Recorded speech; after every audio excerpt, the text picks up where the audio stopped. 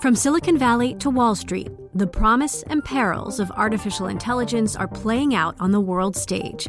But what will the next phase of AI adoption look like? Which companies from big tech to startups will dominate? And where do the risks and unintended consequences lie? I'm Emily Chang. Join me at Bloomberg Tech in San Francisco, May 9th, to answer many of the industry's burning questions, alongside Snap's Evan Spiegel, Xbox President Sarah Bond, OpenAI's Brad Lightcap, top researcher Dr. Fei-Fei Li of Stanford, and many more. More details and just a few tickets left at Bloomberg.com/TechSF. There is no doubt we face a profound economic challenge. We now need stability and unity. I pledge that I will serve you with integrity and humility. The most important objective for our country right now is stability. Governments cannot eliminate volatility in markets. You're listening to Bloomberg UK Politics. I'm Ewan Potts. And I'm Stephen Carroll. Welcome to the show. Today we have a smorgasbord, a platter of Bloomberg experts on the show today. We're going to talk about strikes, we're going to talk about the latest on wind power, we're going to talk about a new call about tax avoidance, and we're going to talk about the Bloomberg Breakfast Index. But first, Ewan, this being Bloomberg, we can't not mention the Bank of England today. Stephen, I would like to have a small rant. Oh, just a small one. That's a relief. Yes. It's about the coverage of interest rates in the media, the mainstream media. I guess that's us and people like us. It is almost always portrayed as a really bad thing, a terrible thing. Interest rates are going up. It's going to cause pain for households, pain for families.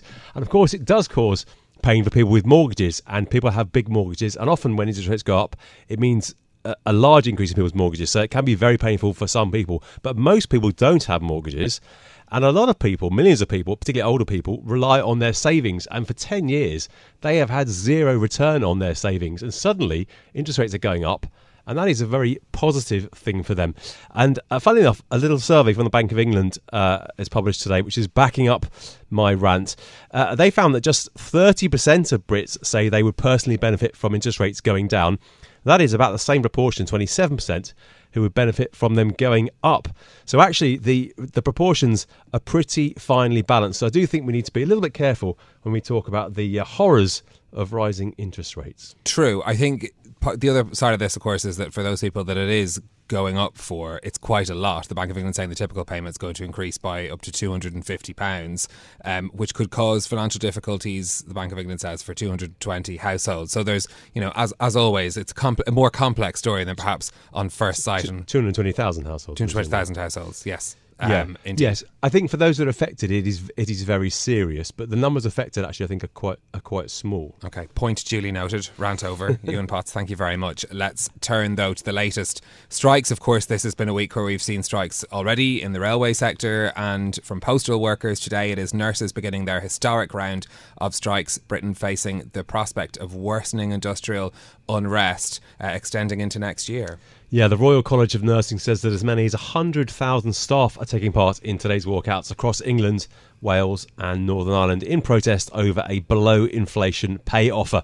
More strikes planned for December 20th next week.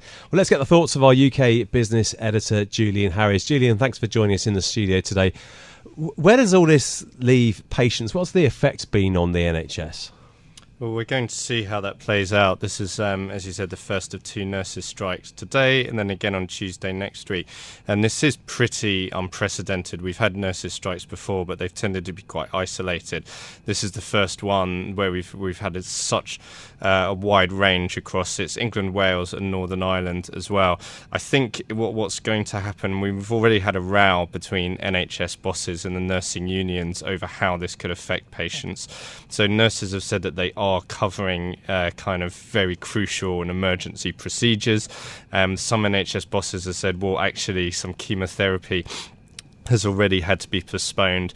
And I mean, I think the kind of horrible truth is through nurses' strikes and the ambulance workers as well, which we've also got coming up, we're going to have cases where people are suffering, and that is put down to the strike. It might then be debatable whether it was because of the strike or not, because of course the NHS has not been in a great place in general. But that debate certainly is going to get heightened and more emotive as well. So we have 2 dates, one of which is today for nurses' strikes. Could there be more next year?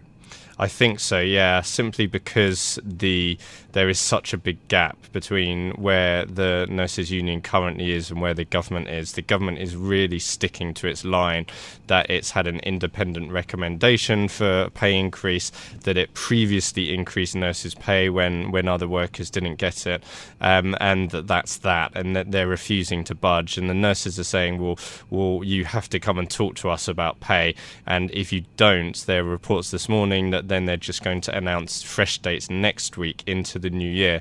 And we've been talking to some union reps on the picket lines this morning, and they've repeated that to us and said they expect there to be more to come.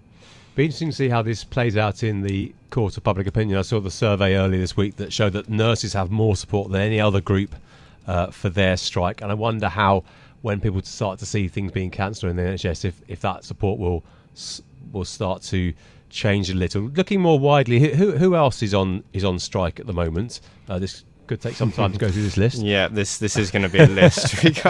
we got. I mean, we are in a really in the midst of it now. So this is the worst part, we should say. There's also Royal Mail today.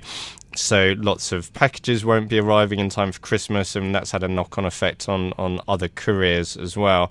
And then the train strikes are back on tomorrow, which of course affects passengers, and Saturday as well, and also some freight services potentially. We've got bus drivers, some Eurostar ones have been suspended, so hopefully that gets resolved. That's good. We've also got passport control, and then baggage handlers at Heathrow have just announced that they're going to go ahead with their strikes and have new ones as well. So it's quite wide-ranging. In terms of public support, it will be interesting. We've seen with train drivers that their support has fallen in the last couple of months. But, and I think this is important, train drivers in general have far less sympathy among the public than nurses do.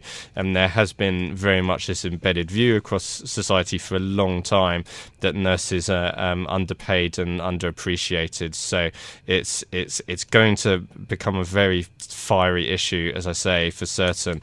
But I wouldn't quite bet on public opinion shifting radically. What's been the effect of all of this on businesses and on the city?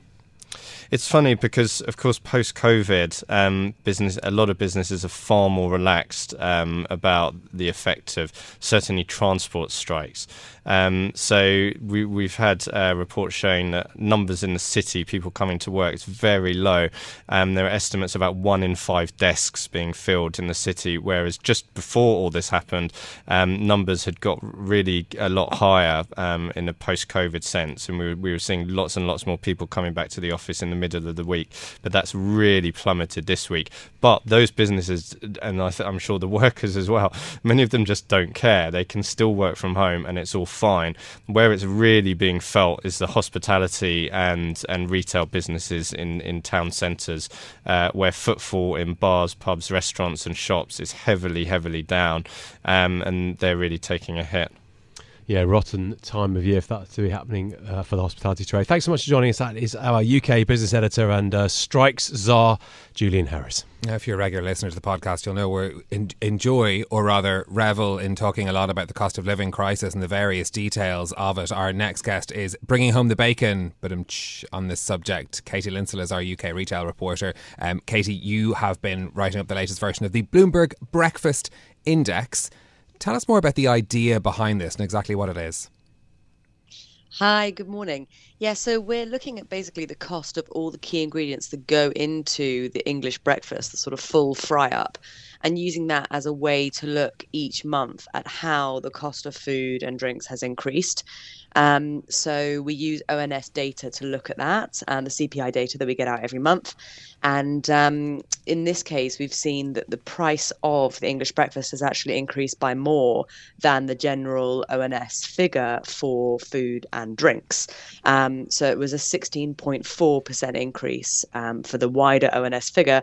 And then we saw that this precise basket of goods actually increased more than 21% year on year. So yeah, it is a kind of stark image for the consumer of how prices are rising on their breakfast table. And Katie, talk us through some of the components of your breakfast index. What has gone up by the most shocking percentages over the past year? Yeah, so it's really the sort of staples, the basic goods that a lot of people are going to be buying. And I think that's why we're seeing this basket increase so much more than the broader measure. So milk is the biggest increase. That's almost 50% up year on year. Butter is 30%, so that's the next biggest riser. And then eggs. And of course, we have seen with eggs that, they've hit the headlines a lot over the past month or so, because many supermarkets had to sort of ration buying of eggs.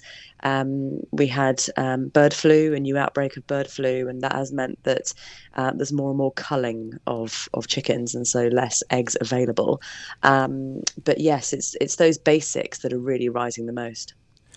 Katie, what in terms of effects of this? I mean, it's a very good illustration of how much prices have gone up in the UK. But what other changes are we seeing more broadly in the UK as a result of the increased cost of these basics?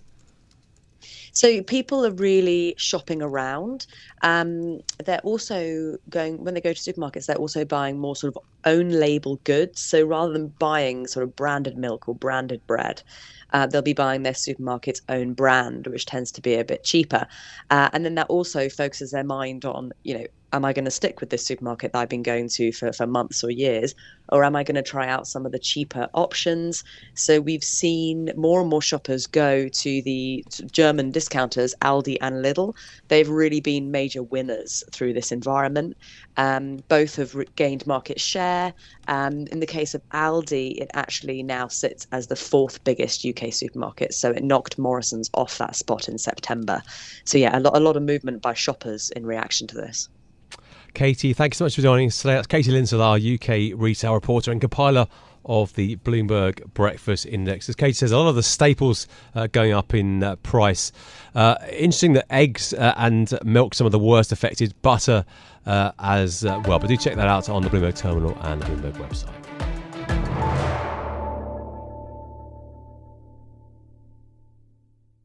The countdown has begun. This May, 1,000 global leaders will gather in Doha for the Qatar Economic Forum powered by Bloomberg, held in conjunction with our official partners, the Qatar Ministry of Commerce and Industry and Media City Qatar, and premier sponsor QNB. Join heads of state, influential ministers and leading CEOs to make new connections and gain unique insights. Learn more at QatarEconomicForum.com. The countdown has begun. From May 14th to 16th, 1,000 global leaders will gather in Doha for the Qatar Economic Forum powered by Bloomberg. Join heads of state, influential ministers, and leading CEOs to make new connections, gain unique insights, and uncover valuable opportunities in one of the world's most rapidly rising regions. Request your invite for this exclusive event at QatarEconomicForum.com. Now, is the tax system allowing people to use their pension pots to avoid inheritance tax?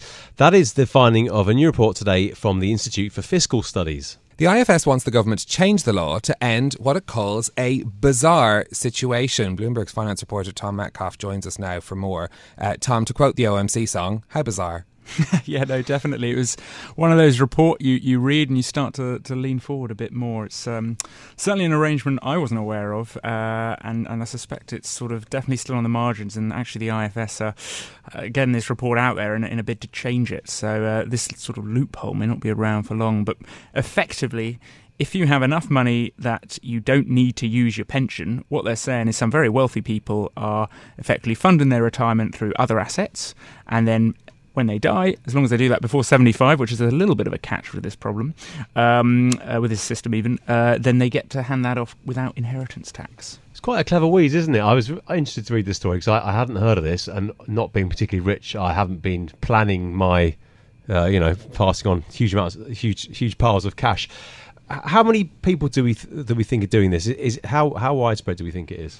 Yeah, so the report says right now there's probably not huge amounts of money moving through the system, but what it says is, if this is allowed to continue, what they expect is something like about £2 billion of tax a year would be sort of being missed by the HMRC. So what they're saying is, why don't you tax this and use that money to reduce taxes elsewhere and or help the sort of public spending burden, or at least just align it so kind of everyone can benefit. Is there an advantage to keeping the system the way it is? Is there a reason that the system is developed, do we know? I think it's just classic tax system, right? Unintended consequences. So no, I don't think that it was ever intended to sort of be a sort of, as you say, quite well put, a wheeze to get around it. But that's how sort of some sharp-eyed wealth managers are starting to use it. Put £2 billion in a bit of context for us. I mean, it's hardly a game-changing amount of money, is it, for the government? But it would be useful perhaps in removing some taxes or increasing some spending. Yeah, exactly. I mean, I think it's sort of, in the context of all inheritance tax, that's a pretty big chunk. So sort of looking at kind of significant percentage of that. But yes, obviously when you've got, a government deeply in debt trying to sort of find ways to manage, hundreds of billions pounds of spend every year, it probably won't massively change the dial, but it's one of those things where it's an easy fix, and as I say, it kind of just benefits the wealthy. So I suspect you'll see these reforms come through pretty quickly. Yeah, it's interesting because, of course, we've had so much focus politically on the non-dom status and how Labour is using that as a stick to beat the government with. Keir Starmer brought it up again in Prime Minister's questions yesterday.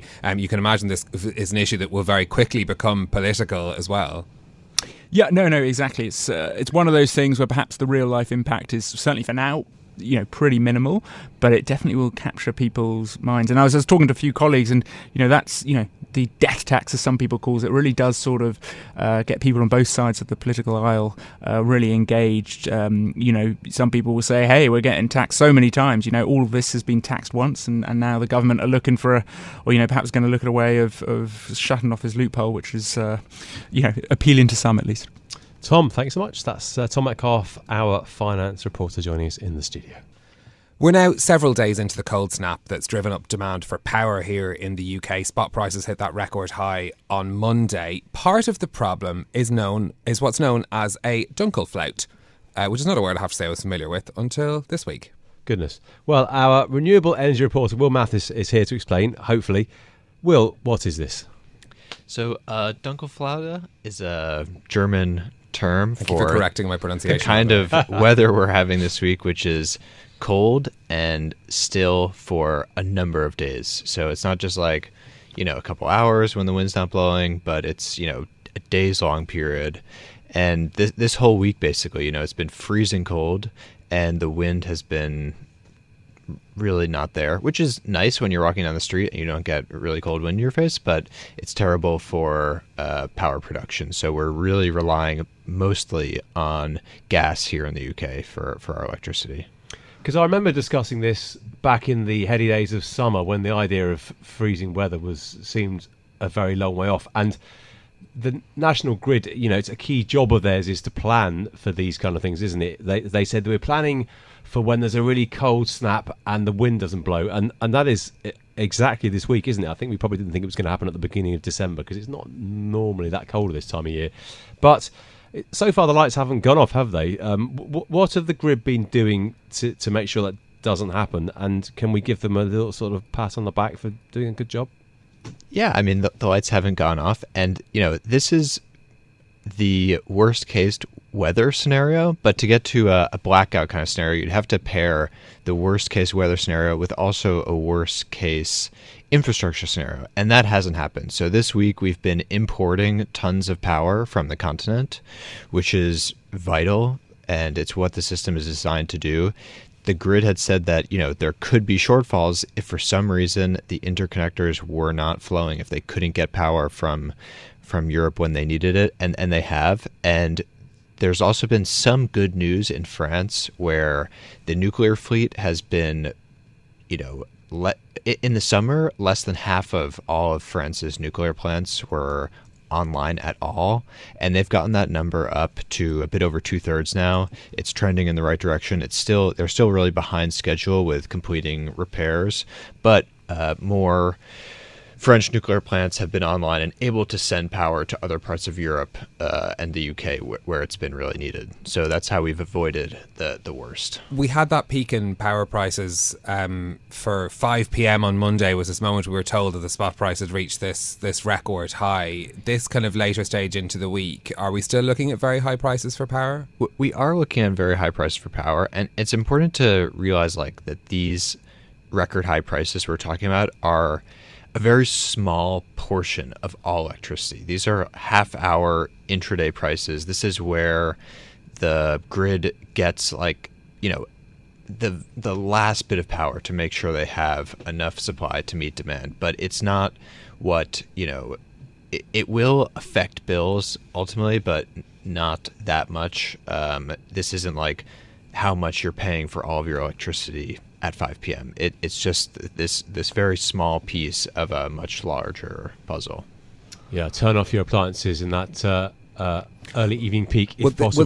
This is now what we're being finally told in the UK is the campaign's finally being rolled out telling people to reduce consumption, something that's been done for months and months in other parts of Europe. I think it's going to be rolled out next month, isn't it, as you say? But in Europe, they've been doing it since summer. They were talking about it. I think the first mention of the hilarious French expression "energy sobriety" was in June, maybe, and the campaign was actually rolled out.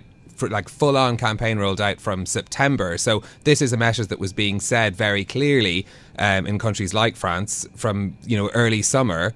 And here it's taken until now to get people to do it. And it's something that's conversation. When I speak to my friends in France and other parts of Europe as well, that's a conversation that everyone's having about, we'll make sure to switch off temperatures, things like that. Temperatures in offices being turned down. European buildings, for example, a lot of the European Commission buildings, they've turned down the thermostat so that they're not using as much power. So it's been interesting to see that conversation's finally shifting and being had here in the UK as well. Yes, and it seems that broadly we've done very little on that front. I wanted to change the subject slightly to something you've written about for the Bloomberg terminal today. That's changes to regulations so that we get more wind power. Just to explain what's happening with that. Yeah, so basically the regulator Ofgem has changed some rules to speed up investment in the electric grid, which is vital for actually getting the renewable power that wind farms generate to the people who need to use it. And the big challenge there is that the wind resources are really far away. They're out in the North Sea or they're up in Scotland, and to get them to London and the surrounding areas where most people in the country live, you need a lot of cables. And if you want to very quickly ramp up wind power, it's relatively straightforward to build the wind farms, but it's much more complicated to build enough transmission. And if you don't, then it doesn't really matter how many wind farms you build because you won't be able to use all of that electricity. So this is a pretty important change and shows that the regulators are listening to government targets as they get bigger and that they're making changes to actually make those targets into reality. The current goal here in the UK is 50 gigawatts of wind farms by 2030. Is that achievable? Technically. Right. it's ambitious. I sense doubt from you, Will. Well, our colleagues at Bloomberg NEF who forecast these things don't think we're on track to get there.